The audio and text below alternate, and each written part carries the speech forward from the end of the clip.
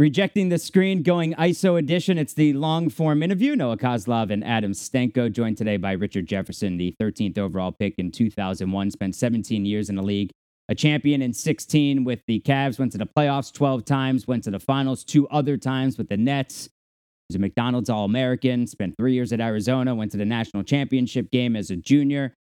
Maybe most significantly, he was a legendary lemonade vendor at the Diamondbacks ballpark when he was an All-American in high school. So give us your lemonade concession call. My lemonade concession call? You know what it was? I'm going to be really honest. It wasn't that good, but I used to hustle a little bit, mainly and it was more cotton candy, but it was like a lemonade cotton candy stand mix. It was mainly because the girl that I was dating, her best friend, her father ran those vendors. So we used to work that in high school. I think it was probably illegal, the cheap labor that he was forcing us on. But yeah, I was pretty good. I'd walk up and down those things 6, 7, just trying to, and just know you got to get down to the suites. That's where like the lower level boxes, those people spend the most money. Upstairs, not as much. So does this mean that Arizona just wasn't paying enough at the time? So that's why you were selling lemonade? Exactly. Everyone asked me, like, what did I get? I worked at a cotton candy stand, and I was West Coast Player of the Year, right? Just to try and get an extra $50 here and there. That's what I did. I should also say, Richard now a Nets TV analyst. He's on ESPN. He's on Pac-12 Network. He's got the Road Trippin' podcast with Channing Frye. Who handles your schedule at this point? Who handles my schedule? Oh, Naila. She works for my agent, Naila Waterfield. She has the worst thing in the world because every time I have to travel, depending on who I'm traveling for, where I'm going, the different portals that you have to do, she's a saint. Poor girl. Poor girl. So, Richard, taking it back again to high school, you go on a recruiting trip with Luke Walton, and this is a legendary Arizona recruiting trip. Somehow during this trip, you guys both end up knowing that you're going to be Arizona Wildcats. And I've heard just so many variations. Can you take me through what happens on this infamous Arizona trip? Pretty much what happened was, so me, Luke Walton, and Ricky Anderson, all three of us are on the same trip. All three of us play the exact same position. Tayshaun Prince, as many NBA fans probably remember, he was from LA, but he had already decided that he was going to Kentucky. So most of the West Coast schools were battling over. Ricky went to Long Beach Poly, Ricky Anderson. Luke was from San Diego. And so there was probably like 2 or 3 schools that were all battling, and I had never met any of them, being the competitor that I am. But I hang out. We go to Arizona. They just won the national championship, and these guys are literally gods on campus. And I'm looking around, and it's like, look, I want to win, and I want to be treated like this. And so Luke Walton at the time at about 2 a.m., he's like, we should all just come here, blah, blah. And I was like, dude, you're crazy. I was like, I'm from Arizona. This is no big deal for me. You know, his dad went to UCLA. There was a lot of speculation on that. And he's like, I'll do it. So the next morning, right, and it was our first recruiting trip, all of us. So our next morning, I have breakfast with Luke Walton. Had a flight at like 6 a.m. I have breakfast with my parents at like 8:30 with Lute Olson. And, you know, Ricky was like, hey, I just have to take one more recruiting visit, but then I'm going to commit after I get home from that visit. And we're like, whatever. So I have breakfast with my parents, Lute Olson sitting there holding his championship ring. And he's like, hey, we're so excited. Just got a commitment from Luke Walton. And I'm like, yo, this dude really did it. What a crazy dude. And I was literally middle of my meal, and I was like, well, coach, I just want to tell you I've seen enough, and I'd like to come play at Arizona. My parents had no idea. I said nothing. I literally, and this is, you know, pre-cell phone, pre-social media. So it's like my parents were like, wait, what? And I had 4 other visits, like all that stuff done. And Lute Olson was like, are you sure? Can we announce it? I'm like, yeah, you can announce away. I don't care. I've seen enough. There's no place else that I need to go. And it was just funny because we had 3 guys on that recruiting visit. All 3 of us came, and the rest was history. What about the tattoo? Oh, that tattoo? Oh, that was easy. Mike Bibby, because he was lazy, he was like, hey, I'm about to go get another tattoo. He's like, if you come with me, I'll get one. I'll get you one. And I was like, I don't know what to get. He's like, just get your initials on your arm. No one ever called me RJ. I never, and I was like, oh, I'll get my initials, no big deal. But 17 years old, on my visit, I get this tattoo. I hid it from my parents. And it was funny. No one ever called me RJ. I was never introduced as RJ. And then all of a sudden, I get that tattoo, and every TV announcer for the rest of my life started calling me RJ. And that's how that shit got started.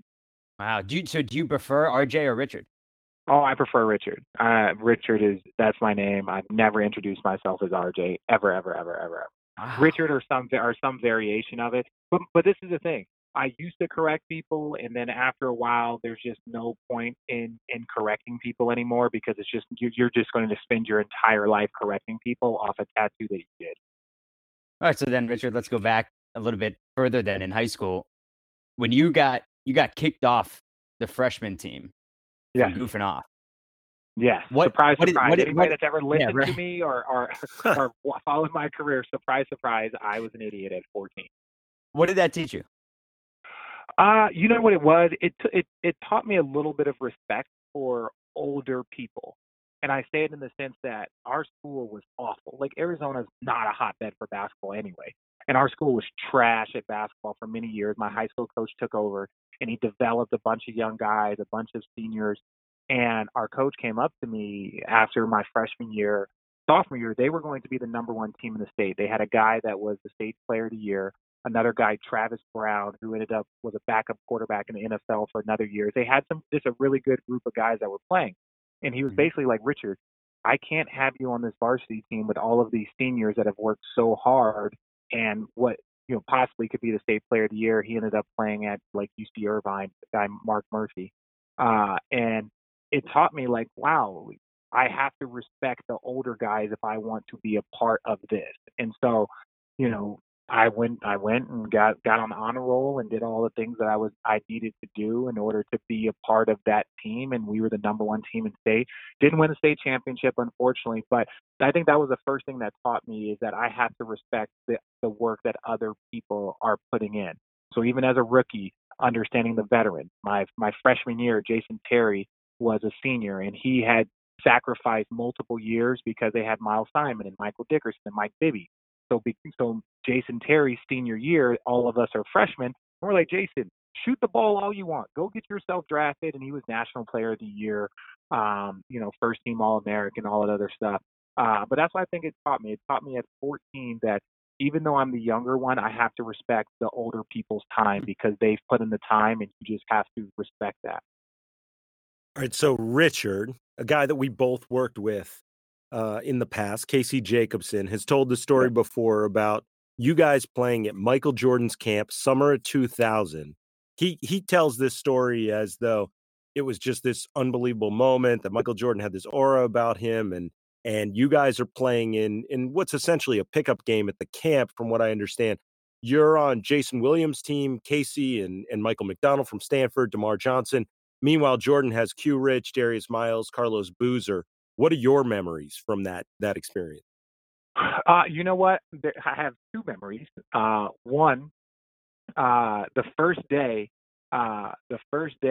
we were balling, right? And we played really, really well. And I think Gilbert was there. I was there. There was a bunch of other guys. And I remember Darius Miles. I'd never met him before. Amari Stoudemire was at that camp also, and he was a sophomore in high school and jumped higher than all of us. Wow. One of my memories was, so Jordan used to famously bartend at that bar in Santa Barbara, and just, a night out. Again, this is pre-social media, so guys can be a lot more social. Yeah. And so the first day of the camp, we're playing pickup, and we're running up and down. And he was just like, yeah, from what I see, I think, your Arizona team's going to be good. He's saying this to the group. Next day, that night, we go out, and I am still in, I think, 20, 21. And I'm not sure how to drink. I'm not the best drinker. I'm still figuring it out. And I drank a little too much. And the next day might have been some of my worst basketball of all time. And MJ looked at me. He was like, dude, yesterday I thought you were going to be Scottie Pippen. Today you were some shit. And so I just kind of laughed, and I was like, note to self, Richard, you can't drink and play basketball at a high level the next day. So just kind of log that information. I'm talking about, like, I drank too much, like borderline throwing up. And then you got to show up to work the next day. This wasn't like, oh, I had a couple of drinks and I suck. This was just like, I was 20 years old at University of Santa Barbara, just having the time of my life at the Jordan camp. That's more of what that was. So, you just get a little too much. But I think most guys are professional enough now where it's like, and again, too, with social media, and I keep bringing that up because it really has changed how people behave. Guys are a little bit more reserved in pub. Doesn't mean that they're not having fun and they're not out there, but they're just a little bit more reserved. You're not going to get Sure. to that point of sloppy because pictures and videos will show up literally the next day. Indochino is the world's largest made-to-measure menswear brand, so start your style upgrade now with $30 off your total purchase of $399 or more at Indochino.com when entering Locked On at checkout. Adam, you know what my favorite part about this time of year is? The foliage. Yeah, for real. That's actually right. That and get to layer up with some sweaters, and then of course Sure. it's hoop season. So we've got pro and college ball tipping off. No better way to feel like you're part of the action than to have a stake in the game. MyBookie.ag. People ask me all the time, who you like in this one, who you like in this one, and I'll make recommendations, and then I'll say, well, just make sure you're getting paid out on MyBookie.ag. And if you join right now, MyBookie will double your first deposit. Use the promo code LOCKEDONNBA, LOCKEDONNBA to activate the offer. That's promo code LOCKEDONNBA to double your cash. And College Hoops is back, and I know you're a big college guy. Adam, the guy you're most looking forward to watching this year in College Hoops is? Greg Anthony's son, Cole Anthony at North Carolina. I am pumped to see what this kid does. He is a phenomenal lead guard. All right, you can lay the money down on the Tar Heels or anybody else. Just go to MyBookie.ag today. Use that promo code LOCKEDONNBA. Activate the offer, promo code LOCKEDONNBA to double your cash. You play, you win, you get paid. Gilbert Arenas said recently that on draft night, he had to ask his dad, like, oh, did my name get called yet? Because after he heard your name at 13, he's like, wait a second. He was the fourth best player on our team. How is he getting drafted before me? Because I was the fourth best player, but I was probably the one guy that had a true position. Lauren Woods was a great 7-footer, but he had some back issues. He had just had back surgery the year before. Michael Wright was 6'7", really, really strong, a great college player, but he was undersized. We were about the same height as a power forward. And then Gilbert, who was a crazy person and was a crazy person then, is a crazy person now, was probably the best out of all of us, but he was an in-between guard. Imagine like Lou Will, right? Where he's not a point guard, but he at the time, he didn't shoot it well enough to be a 2-guard. He was just a great basketball player. And Gilbert, to his credit, turned himself into one of the 5 or 6 best players in the NBA for a few years. But I had a position. I was 6'7". I was, extremely athletic, and I had turned myself by Lute Olson pushing me into a very, very good wing defender. So like those combinations, and if you look at guys like Vince Carter and stuff like that, they're like, oh, this is who he is. This is who he can be. And so that's how I was fortunate enough to go as high as I did. When you end up playing for the Nets, you had the chance to play with Jason Kidd, who I think is the greatest pure passer of all time. And people can dispute that, Magic, John Stockton, what have you. But just in terms of some of the magic with the ball, I'm curious, from your perspective, what is it like to play alongside Jason Kidd for someone, obviously, who's never done it before?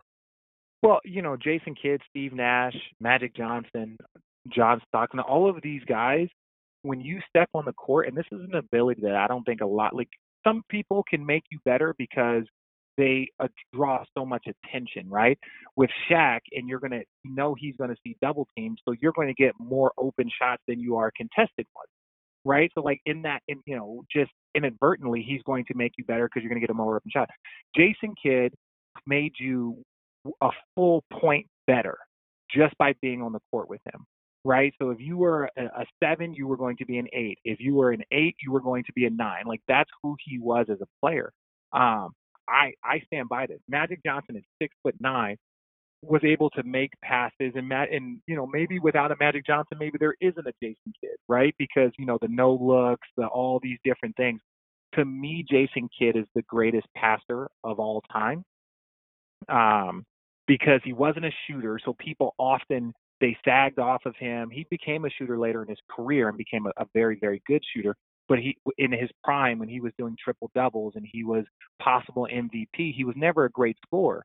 Steve Nash, if you just kept backing up on him because you didn't want him to pass, that man would shoot 40% from three, 50% from the field. There wasn't anything that he couldn't do on a basketball court. So Jason's ability to pass, even when people aren't guarding him, is kind of like Rondo, where like Rondo can create and get assists even though people are sagging off him. That makes it that much more difficult. So Jason Kidd could just make everyone around him better at all points in time. And we're not even talking about what he could do on the defensive end. Defensively, he's one of the probably 5 or 6 great point guards of all time. Your teammates, Kidd. So I was thinking about like an all-time starting 5 from your teammates, and I had Kidd and Steph, LeBron, Dirk, and Duncan. Of course, Steph wasn't now Steph when you played with them, but am I missing anybody, and who would be the 6th man? Who would be the 6th man? Oh, that's tough because I've been so fortunate in all my years. My 6th man to score, I would probably have Kyrie come off the bench, right? And then and then my 7th man would probably be Kenyon Martin. A guy that can come off and defend and just had a toughness about him. There's certain people that you've been in battles with and you respect their approach to the battle. You respect their competitiveness. And it doesn't mean that they're going to be great at all times, this and that, but it's like, I know that you're going to give me your best and your all, and you're going to demand that from me, right, in a competitive way. So I have no problem going to war with that type of person. On or off the court, your best Kenyon Martin story. Let's see. That's a tough one. Kenyon, we famously, I've told the story about us getting in a little scuffle. But Kenyon was just like a big brother to me. I'll say this. This is the type of relationship that Kenyon and I had, and we are both very different people. We come from very different backgrounds. And it's not even that great of a story, but it just kind of lets you know who he is. Like, I was kind of turning into a scorer, his last year there, and I stopped and shot a pull-up, right? And we come in a timeout and I missed it, and he was like, "Hey, Richard, we can get a better shot than that." And I was like, at first, that immediate defensiveness was like, and I was like, you know what? You're right. We can get a better shot than that, right? And that's one of those things that like you just forever respect. Like, that moment is always ingrained in my head because it's just like him as a big brother. He understood who I was becoming, but he also had no problem being the type of leader that could tell me that type of information at the right time. And as long as that information is received in the proper way, then you can elevate yourself. Like I famously say, our Jersey team, Jason Kidd could not shoot. Jason Collins could not score or shoot. I could not shoot, and Kenyon Martin could not shoot. How did we accomplish what we accomplished? We worked harder than everyone else. We defended, we communicated, and we shared the ball. Like, we probably overachieved. Like, that team today, it would be hard for us to exist because we didn't score in the hundreds every single night. But at that time, you had a bunch of guys that just ran hard and worked hard. Well, you're talking about getting messages from teammates. How about messages from coaches? Moving on in your career, Richard, how did you handle going from Scott Skiles to Pop? You know what? It was different, and Skiles I like Skiles as a coach. Popovich, I really, really learned a lot. What you have to do, no different than players or coaches, you have to just take tidbits. And I was, when you come in 2001, I'm still a part of that older generation. And San Antonio famously is ahead of the curve. They've always been ahead of the curve. They've actually created the curve. So like in 01, you would watch these veterans come in like 10, 12 pounds overweight. You'd have this grueling training camp. Everyone would drop 7, 8 pounds, and then you'd be ready for the season. And so I had done that, and as I got older, you start to understand that, and then moved to San Antonio. And Pop was like, you're at 241. We want you at 234. He was like, we don't have double days here. We don't do this, but you're going to have to do work on your side.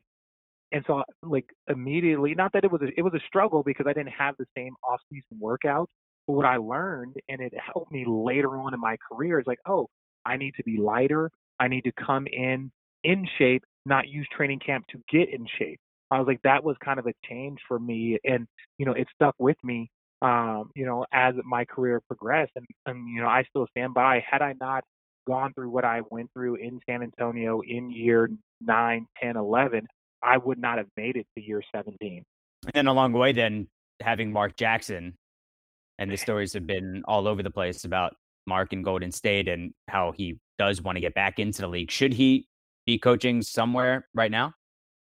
I believe so. I believe that Mark Jackson should be coaching. I think, sometimes, it's kind of like Carmelo. Sometimes it's not whether or not you're one of the best players. It's not about whether or not Mark Jackson is one of the best coaches. It's about selling yourself. It's about convincing other people that you're the person for the job. And do I think Mark Jackson can coach? 100%. I watched him instill a level of confidence into these guys.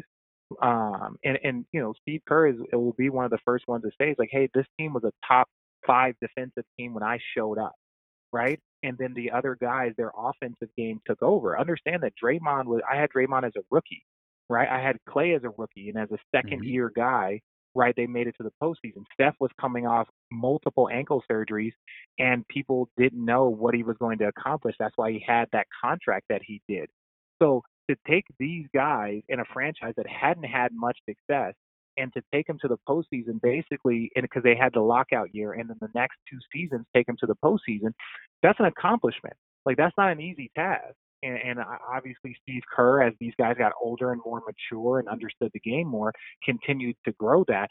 But if I'm looking at, I have a young team and I want to instill confidence in some young players, Mark Jackson was that guy. And I think everybody wants to go a different route or search a different way. But truly, I think Mark Jackson really was a key part to all of their success.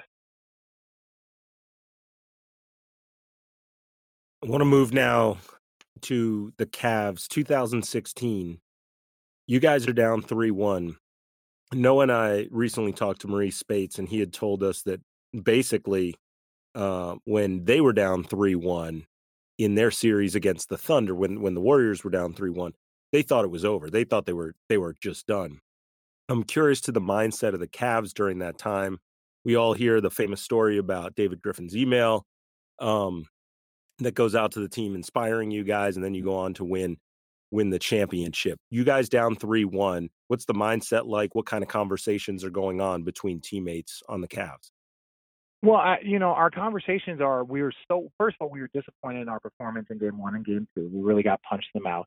Game 3, we came out and did what we were supposed to. Game 4 was a game that really screwed us. Game 4 was a game that we were up 8 in the second half. It's one of those things that Golden State, even if you do it right, even if you play perfect defense, they can hit the shots that are unguardable.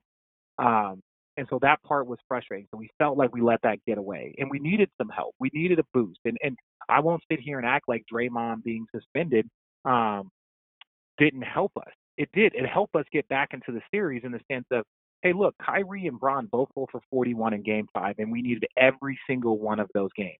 Now, right? That's one game. Draymond could have sprained his ankle. Draymond could have had back spasms. Anything could have happened, right? So, even with the Draymond suspension, for all the people that say blah, blah, blah, blah, blah, yes, it did help us get back into the series, but it's not the reason why we won the series. And Draymond was doing things and doing extra things throughout, like the postseason. Like, you don't get suspended in game 5 of the postseason if you're not making mistakes in game 2 of the first round, in game 4 of the second round, and game 6 of the conference finals. That's what people tend to forget and don't want to put not necessarily blame, but pay attention to. So we get that help, and once we get that help, like we only lost one game at home, and even we felt like that got away. And so our belief was like, hey, win game 5. We will not lose at game 6. Like, that is one of those things. We will not lose game 6 no matter what.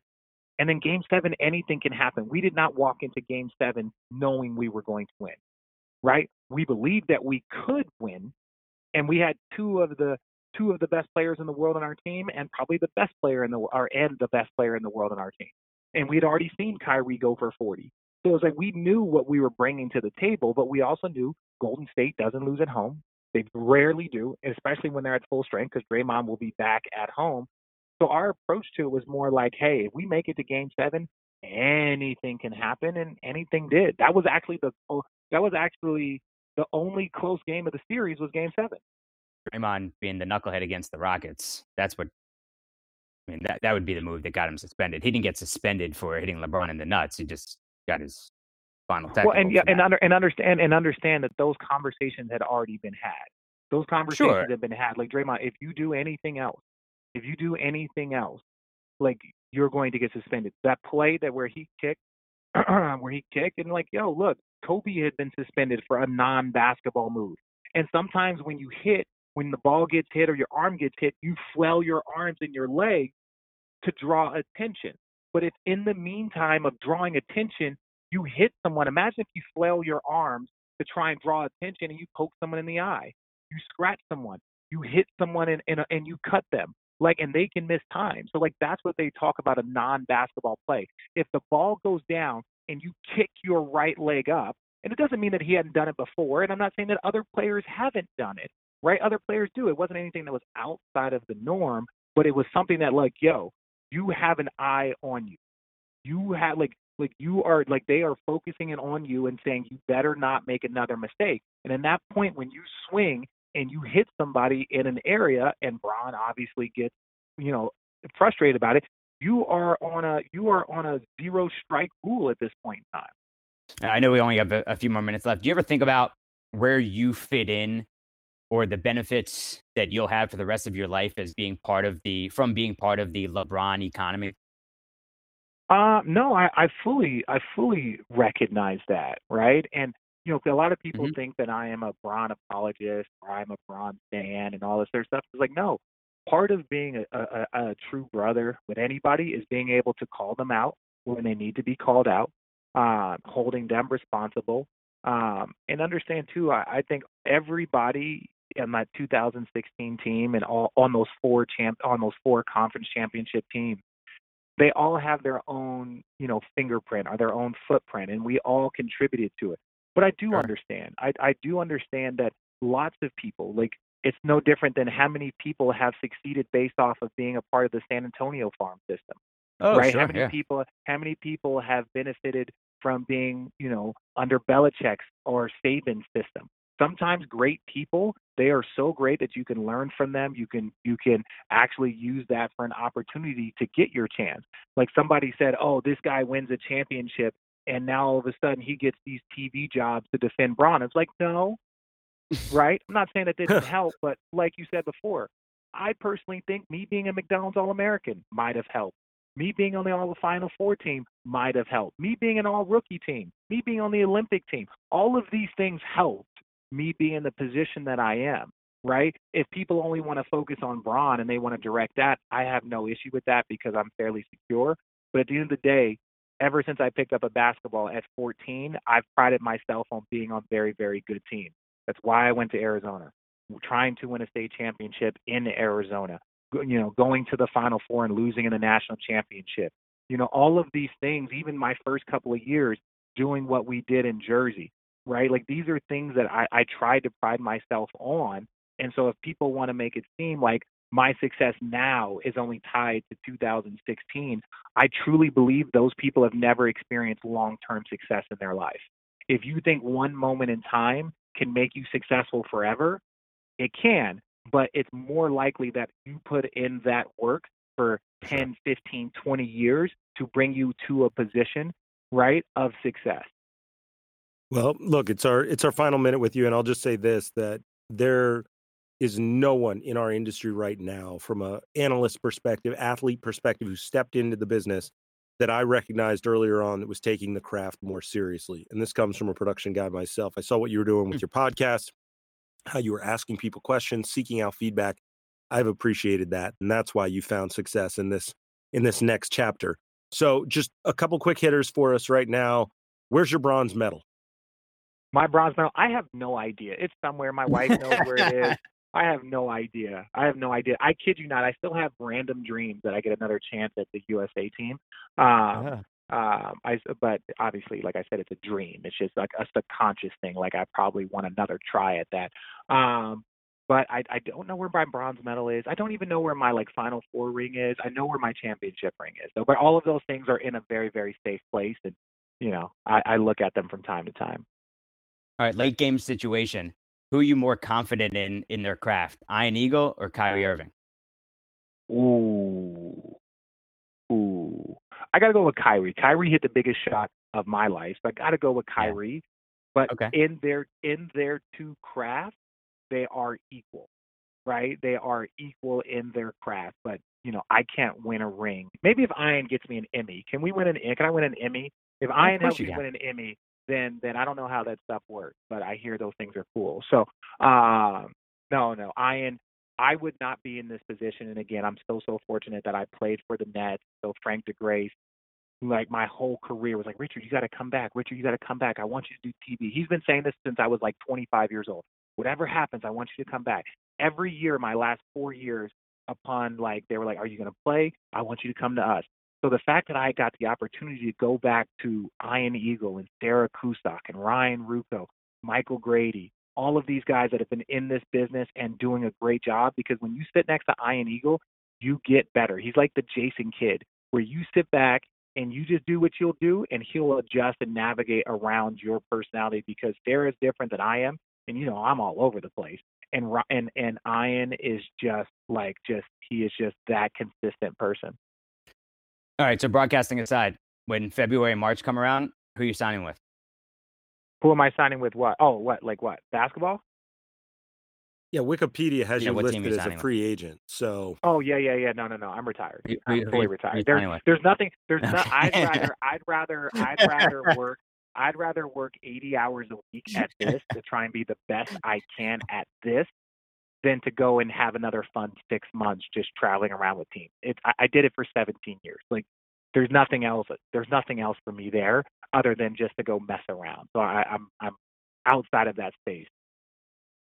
all right, Richard, super appreciative you did this. The last thing we want to ask you, this podcast is Rejecting the Screen, which means we ask our guests one guy in your entire career that you played with that you would choose in a situation to just reject the screen, take a game over, critical situation. Who you going with? Ooh, reject the screen.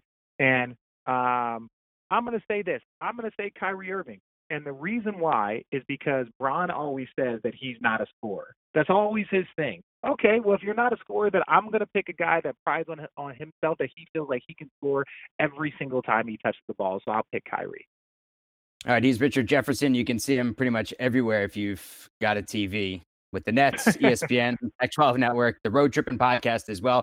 He's the 4th all-time leading scorer in Nets history as well. Richard, thank you very much. Thank you, guys. Appreciate you, brother. No problem. And Adam, you're spot on with what you said about Richard, about knowing that he would take this job really seriously, because you've got that intimate knowledge of him being in production meetings, being in the control room when he's on set over at Pac-12 Network. And I would just say, from listening to him do the Road Tripping podcast for as long as they've done it with Channing Frye, you could tell that it wasn't like he was trying to go out there and roast people. He was just being honest and letting people behind the curtain and let listeners know the way it is. And he has certainly done a really good job translating that to all the 18 platforms that he's on now.